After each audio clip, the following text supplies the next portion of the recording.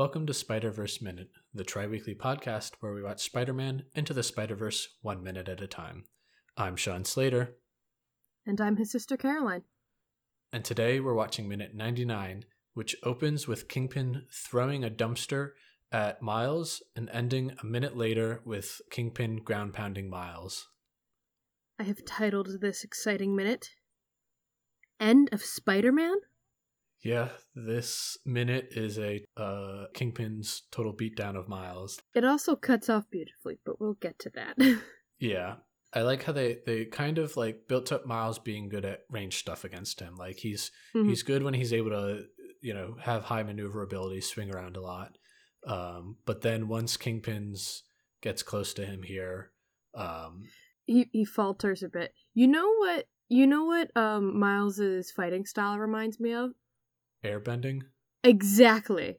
I was gonna say it reminds me a lot of how Aang, specifically in the earlier seasons, how Aang would fight with his airbending. I feel like it's a mix of like, I would say it's soon after Aang starts or learns waterbending. Waterbending? Yeah. And like he starts incorporating a lot more of that, and it's kind of a mix between the both of them. Yeah. It's definitely, he's definitely better. Like, but it reminds me a lot of Aang. Yeah. And like earlier Avatar The Last Airbender seasons. There's only 3 seasons. So but you know what I mean. Yeah. I'm just gonna say, I'm glad you also thought of that parallel. Yeah. The Kingpin throwing the dumpster at Miles was the other parallel of things related to Miles that we see. Again, okay, yeah, I know dumpsters are very, very common in this scene. Like, it's not like, ooh, these hyper-specific things. But, we see when Prowler is chasing Miles is when we see, when Prowler jumps on top of the dumpster.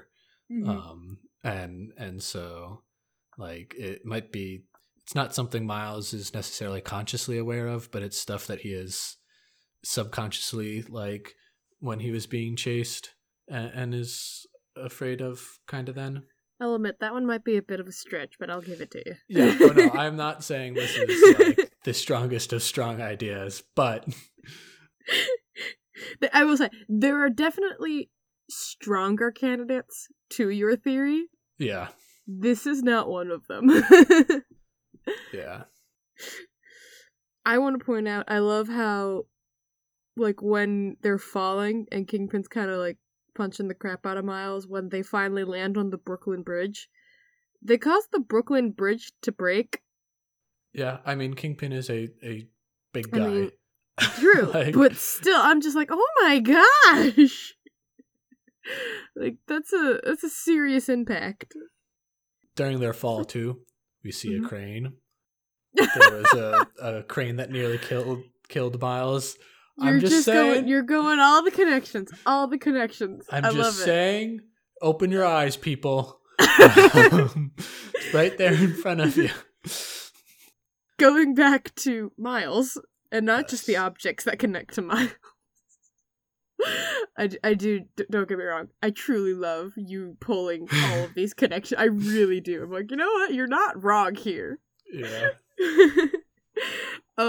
But I love during this minute, I don't know if love's the right word, but I love how during this minute, all of the different ways they show Miles struggling and losing. Yeah. Yeah, and like, it's also not a total, like, 100% one-sided beatdown. Oh gosh, no. Like, he's still able to get hits into Kingpin, they're just not doing anything.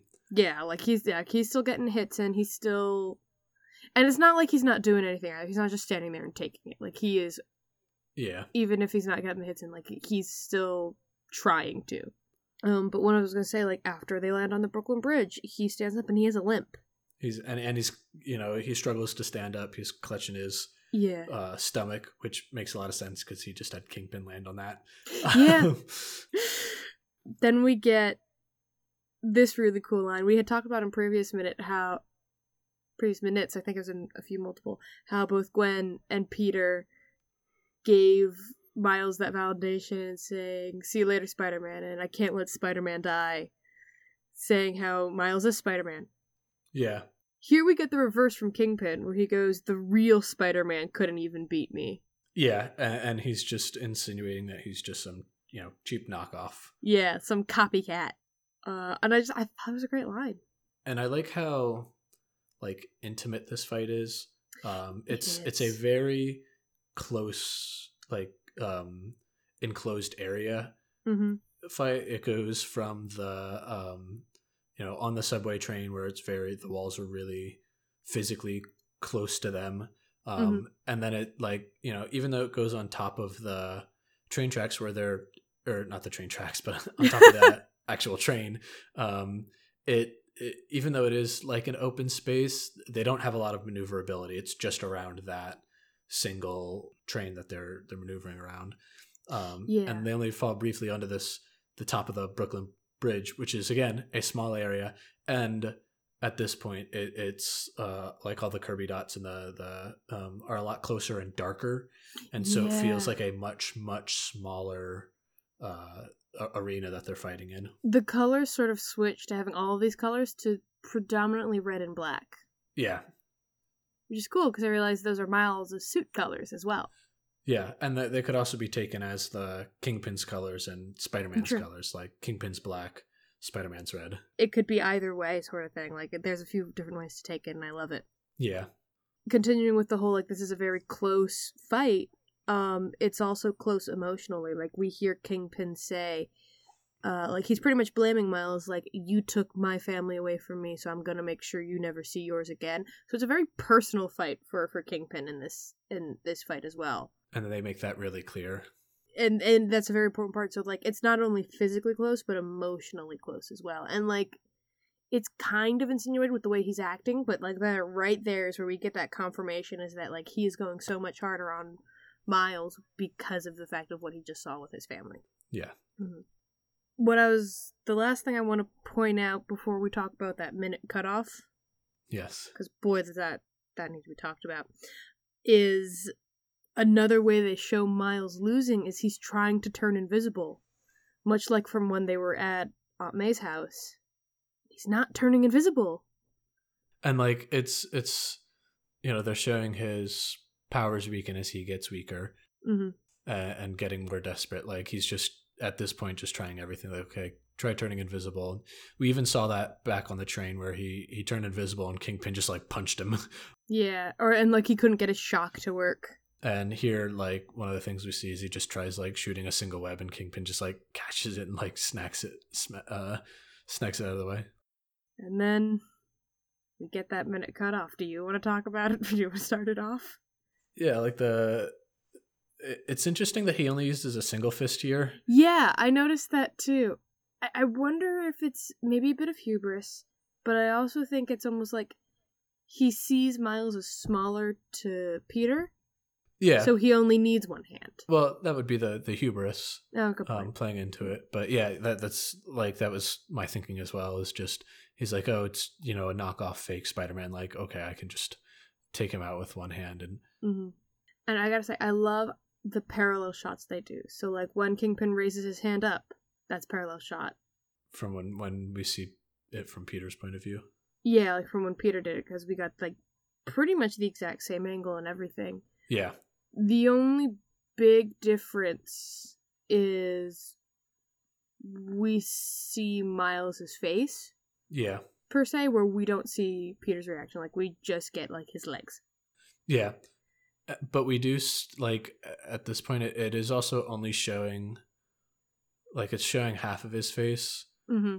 And it's just half of his mask, whereas before with Peter, it was kind of a similar thing where we just had half of his mask revealed because the other half was destroyed, whereas here the other half is just hidden.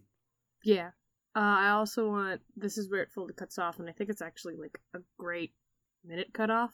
Yeah. Is we get that overhead shot of just Miles' body and Kingpin. And I'm like, that's a cliffhanger. Yeah, it's just, and you see the dots. And Kingpin even looks kind of like one of the dots. Yeah. and just like it's another thing that is consuming this area, and yeah, their area that they were fighting is just so tiny now. Yeah. I mean, do you have anything else to add? The last thing to like to bring these up, these kind of downer. You don't like ending the audience on a somber note. Yeah. At one point, as we're rotating around the around the bridge, there is a tiny bit of graffiti you can see on the side of it that I believe says Alba. Not entirely sure, but that name is actually one of the animator's daughter's names.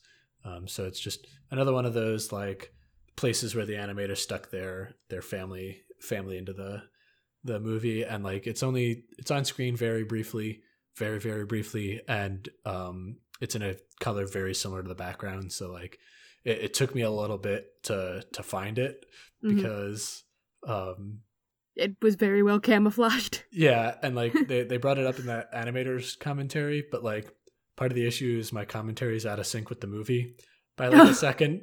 So like I have to like take what they say and then kind of guesstimate to when they were saying it.